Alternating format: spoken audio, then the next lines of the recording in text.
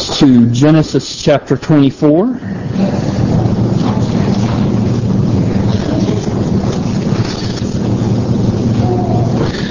My wife has been out of town all week taking children up to Ridgehaven Camp. She'll be coming back this evening. And with her being gone last night, and Molly also was sleeping over at a friend's house, after the pool party I got home and got too much time to think and ended up editing my sermon like I've never edited it before. I cut it by 2/3. So what does that mean for our time today? Yeah, absolutely nothing. So, I guess it means that we won't be here as long as we would have been. Let's pray. Our Father and our God, we thank you for your word. It is the bread of life for us. Help us to feast upon it. Help us to, by your word, grow up in our salvation. Help us through it to see our Lord Jesus Christ, to build our faith and our trust in Him. We ask this in His name. Amen. Genesis 24 is 67 verses long. As I already mentioned, we're not going to look at all 67 verses. But to give you an overview, Genesis 24 is about an engagement, about how Isaac met Rebekah. If this chapter of the Bible were made into a movie, it probably would have been a chick flick. Now you guys, before you check out and stop paying attention, let me go ahead and encourage you. There's very little romance in this chapter. In fact, Isaac and Rebekah never even saw each other until the last verse of the chapter. And even though this chapter is about an engagement, there's several principles that will be relevant for all of our lives. For those of you who are yet to be married, there are principles for you in how to choose a spouse. For those of you who are needing God's guidance in your life, there's important principles on how to make godly choices. Most importantly, this passage will help us determine in what or in whom we are placing our trust. I don't know if you've noticed, I hope you have, as we've moved through Genesis, especially as we have, when we got to chapter 12 with the life of Abraham, every chapter has, the main point of every chapter has really focused in on this idea of trusting in God. God is very intent on all of us knowing if we trust in Him, why we should trust in Him, how we can trust in Him. By examining the lives of the people that we encounter in Genesis, especially Abraham, God has given us living examples of people who beautifully trusted in God, and examples of others who failed miserably. And as we look at life after life here in Genesis, the question we are to ask of ourselves is, are we trusting in God? The way I had organized this passage before I took my scissors to it was we were going to look at Abraham, then we were going to look at Abraham's servant, then we were going to look at Laban, then we were going to look at Rebekah and examine their faith in God. Examine what they were trusting in. This morning, however, we're only going to look at Abraham. He's the first person we encounter here in Genesis 24. His wife has died. He knows that it won't be long until he follows her to the grave. So he's intent on putting everything in order. His mind is especially occupied with his son Isaac. You may not have realized this, but here in this passage, Isaac here is now nearly 40 years old. And he's not yet married. So Abraham, what he did was he called his chief servant, who was in charge of all of Abraham's possessions, and he told his chief servant, "Go and find Isaac a wife." Now the name of Abraham's chief servant back in Genesis 15 was Eliezer of Damascus. I don't really know if this is still Eliezer, or if it's another person. I assume it's Eliezer that we encounter here in Genesis chapter 24. Regardless of whether it was Eliezer or some other person who was serving as his chief servant, Abraham has a great deal of trust in this man, in his servant, because Abraham is instructing his servant to travel nearly 1,000 miles over into Mesopotamia to find a wife for Isaac from among Abraham's relatives. So hear the Word of God. I'm going to read Genesis 24 verses 1 through 10. Now Abraham was old, well advanced in years, and the Lord blessed Abraham in all things. And Abraham said to his servant, the oldest of his household, who had charge of all that he had, "Put your hand under my thigh, that I may make you swear by the Lord, the God of heaven and the God of earth, that you will not take a wife for my son from the daughters of the Canaanites among whom I dwell, but will go to my country and to my kindred and take a wife for my own son Isaac." The servant said to him, "Perhaps the woman may not be willing to follow me to this land. Must I then take your son back to the land from which you came?" Abraham said to him, "See to it that you do not take my son back there.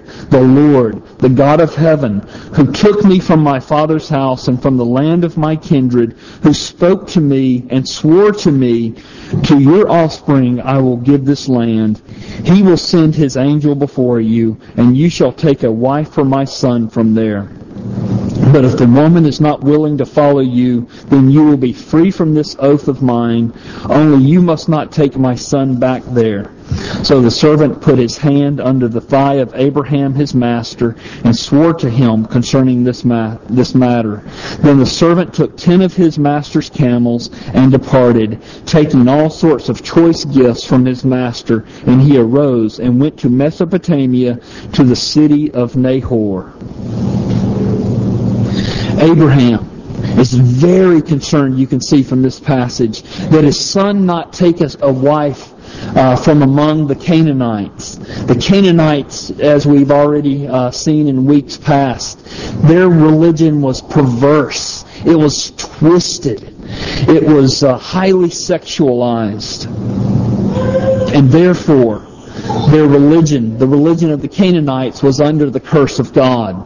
So Abraham made his servant swear an oath that he would go with all diligence to the land of Mesopotamia, to the city of Nahor, and find from Abraham's relatives a wife for his son Isaac. Now, to swear this oath, the servant had to place his hand under Abraham's thigh, near what one of the commentators, this is their wording, near Abraham's powers of procreation. The scholars have different reasons as to why they use such a gesture. This just tells me that they are not completely sure why this gesture was used, other than being a very serious oath. I can say that I'm very glad that we use handshakes and contracts in our day, that we don't use those types of gestures to fulfill an oath or make an oath. But this oath represents a tremendous testimony of faith in God by Abraham. Now, before we look at this testimony of faith, I want to pause for a second And I want to speak to those who are unmarried among us. Throughout Scripture, God gives warning after warning to believers about marrying unbelievers. So, for instance, in 1 Corinthians chapter 7, verse 39, the Apostle Paul says, "A wife is bound to her husband as long as he lives. But if her husband dies, she is free to be married to whom she wishes, but only in the Lord." And then there's the passage in 2 Corinthians chapter 6, verses 14 and 15. The Scripture says, "Do not be unequally yoked with unbelievers. For what partnership has righteousness with lawlessness? Or what fellowship has light with darkness? What accord has Christ with Belial? Or what portion does a believer share with an unbeliever?" God's Word is clear, and we could look at many, many Old Testament passages as well. To marry an unbeliever means that you would be, of necessity, rejecting God's Word. And if you're rejecting His Word, in reality, you are rejecting God Himself.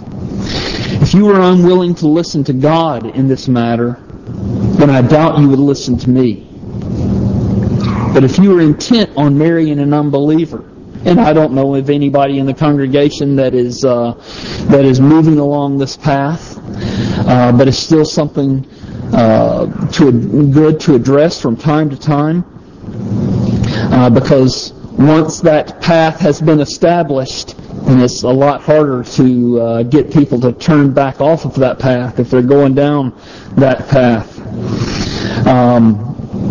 But if any of you are intent on marrying an unbeliever or become intent on marrying an unbeliever, here's what I would like to do.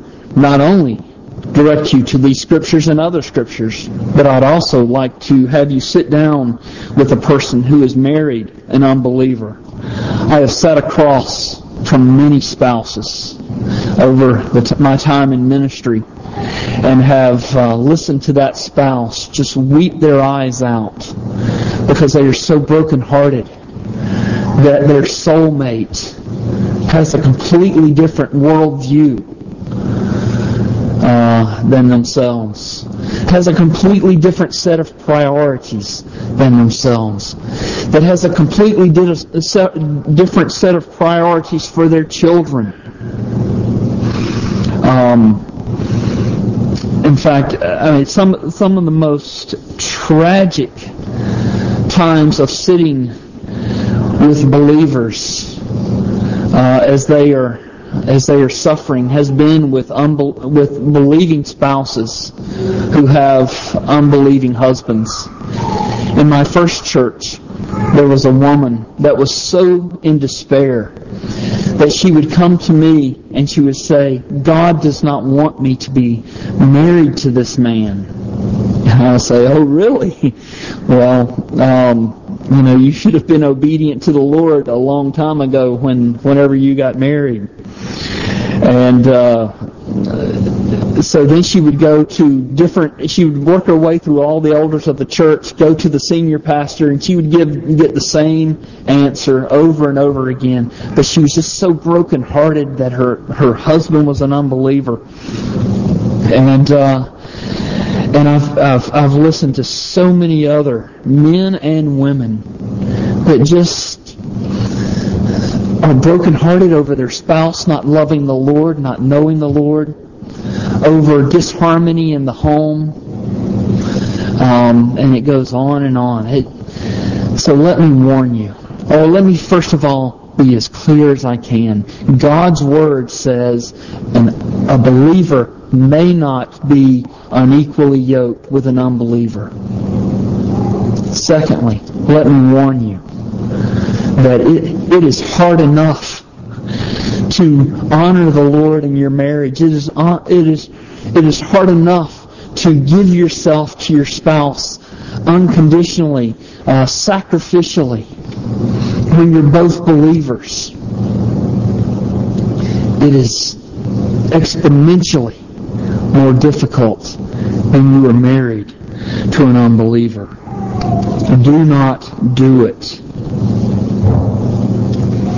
I understand Abraham's earnestness in sending his servant off to his relatives to find a wife for his son, because Abraham knows that if Isaac marries one of these Canaanite women, then Isaac will most likely begin worshiping according to his wife's practices rather than worshiping the true and living God.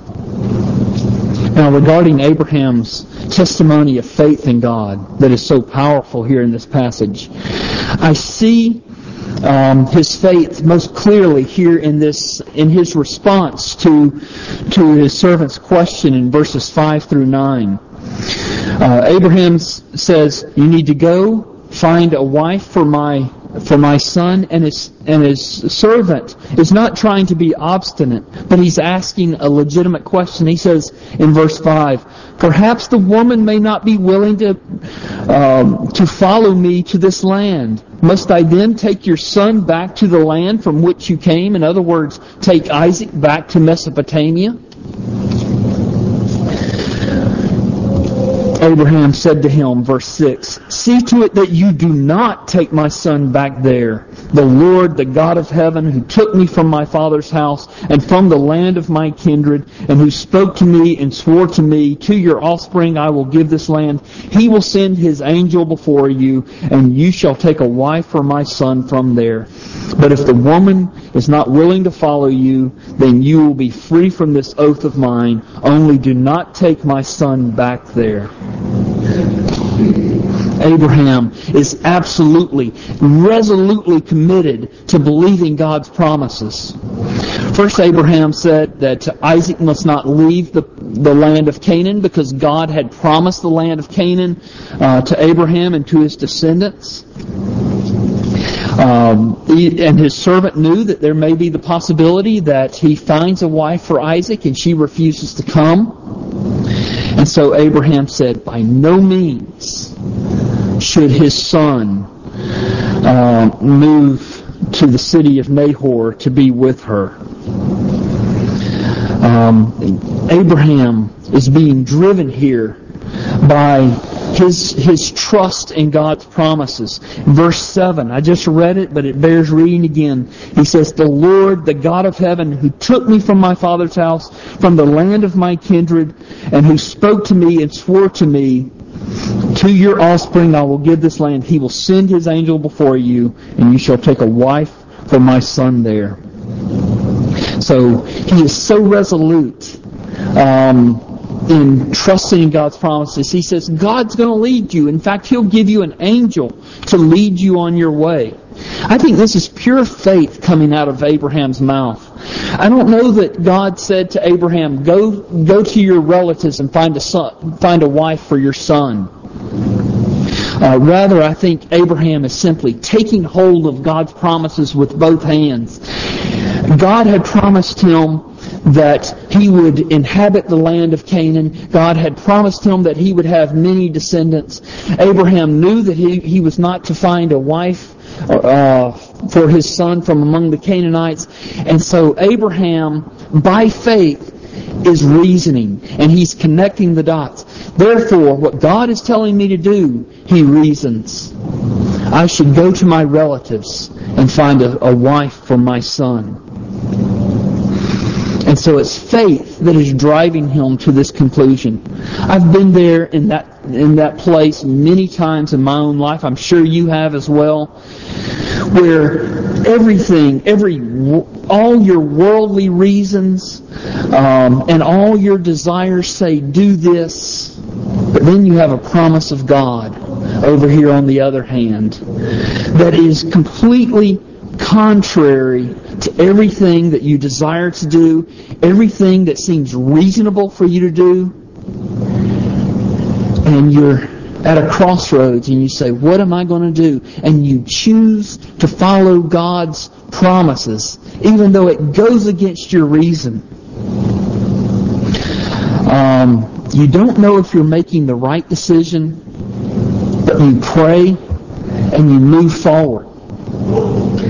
In my experience, These tend to be the best and most life-changing moments in my life. You need guidance on what God wants you to do? Well, find the promise. Pray about that promise. And then, with all your heart, go after that promise. I think we tend to live small lives as Christians because we live by sight. We make choices by sight. We seek guidance by sight, by reason. And maybe the choices we make are not actually sinful per se, but then they really are if we're not living by faith. We worship a sovereign God. We worship a God who is in control of every circumstance in all of our lives, every circumstance in all of the universe. And this God loves you so much that He gave His only begotten Son to save you from your sins. He gave His only begotten Son that He might adopt you as His own dear child. He loves you so much that He has said that He is working all things together for good. In other words, if you need guidance for direction in your life, take into account God's sovereign love for you. Make choices that are rooted in faith rather than in sight. Make decisions, seek guidance based on faith and trust in God rather than your own worldly reason. Faith does have its reasons. Abraham was grounded in faith and trust, and then he reasoned, I need to go send my servant to find a find a wife for my son. It's not just sticking your head in the sand and rejecting reason and doing and going off in faith without thinking. That's not what we're saying at all. But what Abraham did and what we are called to do is trust wholeheartedly in our God and live by faith. God is for you. Who can be against you? Hey, if you fall on your face from time to time, at least you're falling in the right direction. If you are seeking to live by faith rather than by sight. And so Abraham realizes that his servant could be right. Maybe the woman won't return to come and be his son's wife. And so he acknowledges that in verse 8. But if the woman is not willing to follow you, then you will be free from this oath of mine. Only you must not take my son back there. Well, if he sends his servant to find a wife for his son, she refuses to come, and Abraham refuses to send his son into Mesopotamia, what does that mean? Well, essentially what it means is Abraham is saying, so be it.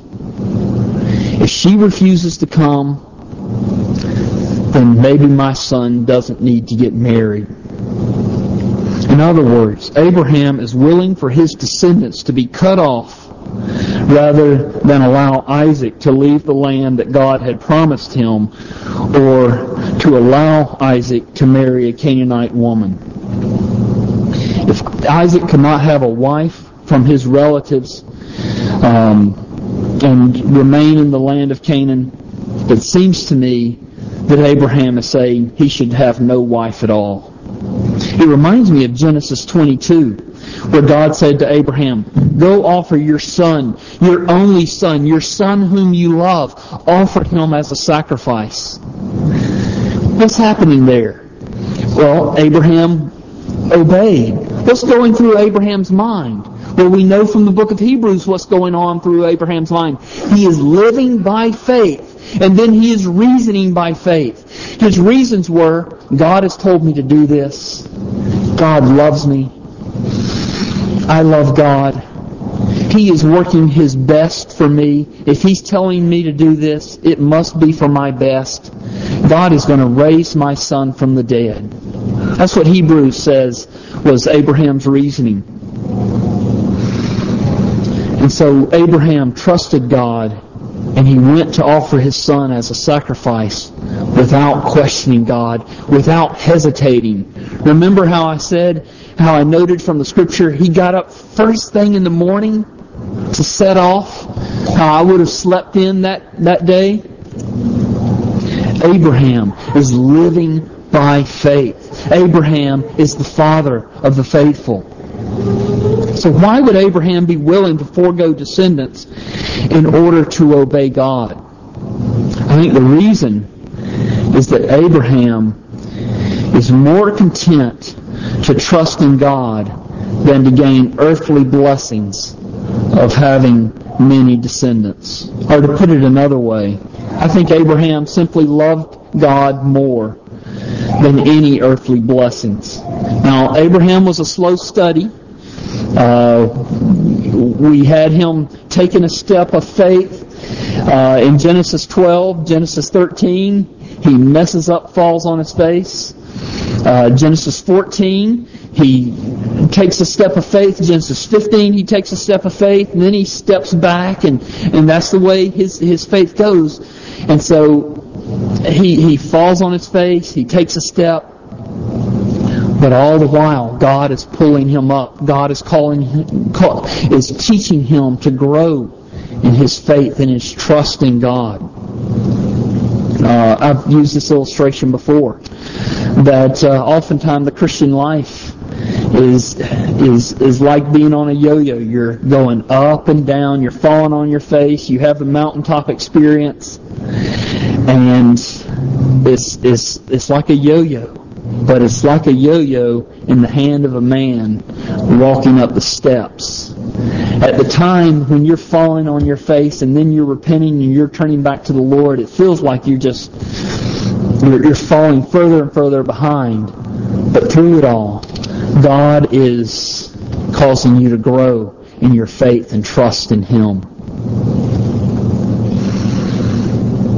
I think Abraham here, in willing to forego descendants, because he is so eager to trust in God's promises, that he is showing us the true nature of faith.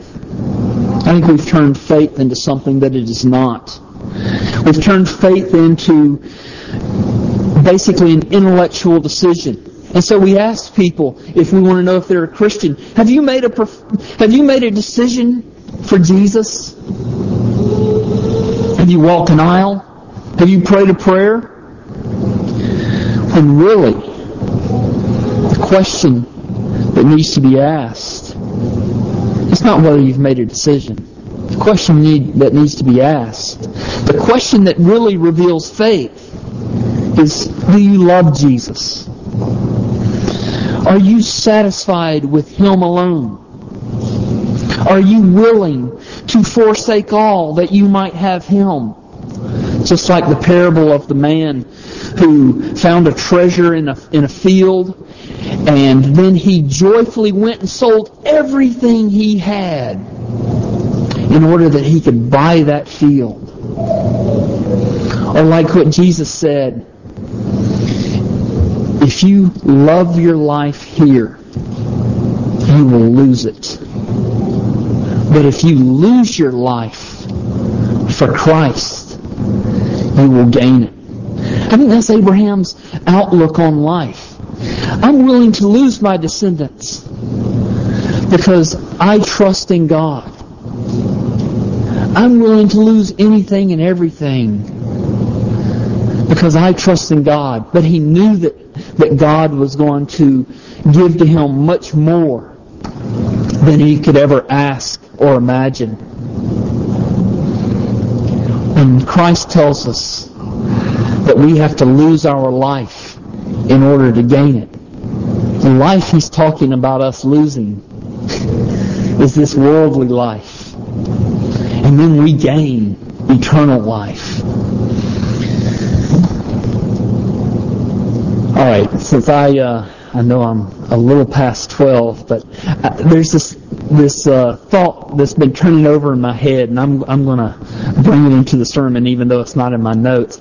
I read Jeremiah a couple of weeks ago, and in Jeremiah, God was upbraiding the Jews for rejecting the living water that He provided for them, and He said, "You're going."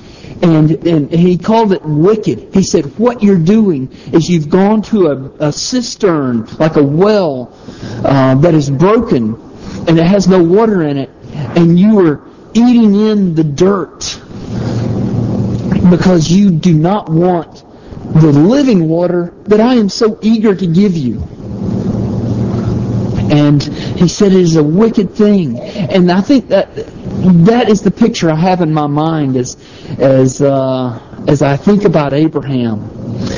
We are so intent to eat in dirt, to eat in worldliness, to eat in things that won't satisfy, to try and satisfy our things that won't fill us, that will not help us to grow spiritually. We so want the things of this world. And God says it's just like eating dirt when He offers us living water. True faith says, Jesus, I want you more than anything. All these things that vie for my attention. How does the hymn go? The things of the world grow strangely dim in the light of His glory and grace. That's what it means to live by faith. To love Jesus, to be satisfied with Him alone, to trust in Him and nothing else. We don't have altar calls here at Westminster because we don't think that it is a physical act that you do to come to faith in Jesus Christ. Rather, it is God's gift of grace to you. And maybe you've been sitting here for weeks, months, years, and at one point you were only loving yourself, only loving this world. And over time, you've come to love Christ so much that you don't really care about this world that much. Oh, that's faith. That's trust in Jesus. You may not have walked an aisle. You may not have prayed the sinner's prayer.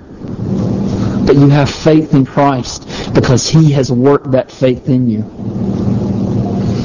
There are so many people, and it's so heartbreaking, who are sitting in churches all over America, all over the world, who think just because they've walked an aisle, prayed a prayer, made a decision, that they're going to heaven. When their hearts do not love Jesus at all. When they are filled with worldliness rather than Christ. And you can't talk them out of it. Because I prayed the prayer. I walked the aisle. By the same token, let me ask you. This morning, do you love the Lord Jesus? Is He the desire of your heart? That's the nature of true faith. That's what we see here in Abraham. Are you satisfied with Christ alone? Let's pray together. Our Father, I imagine many here in this congregation are doing exactly what I'm doing, recounting all the ways that I love the world rather than Christ, and repenting of them. Father, I pray that you would help us to be satisfied in Christ alone. Father, I pray that you would help us through the grace of repentance, through the grace of faith, to turn away from those things that we try to satisfy ourselves with that really will not satisfy us at all. Father, I pray that there are any here who do not know the Lord Jesus Christ, that you would give them the grace of faith and repentance and love for Jesus. I pray in His name. Amen.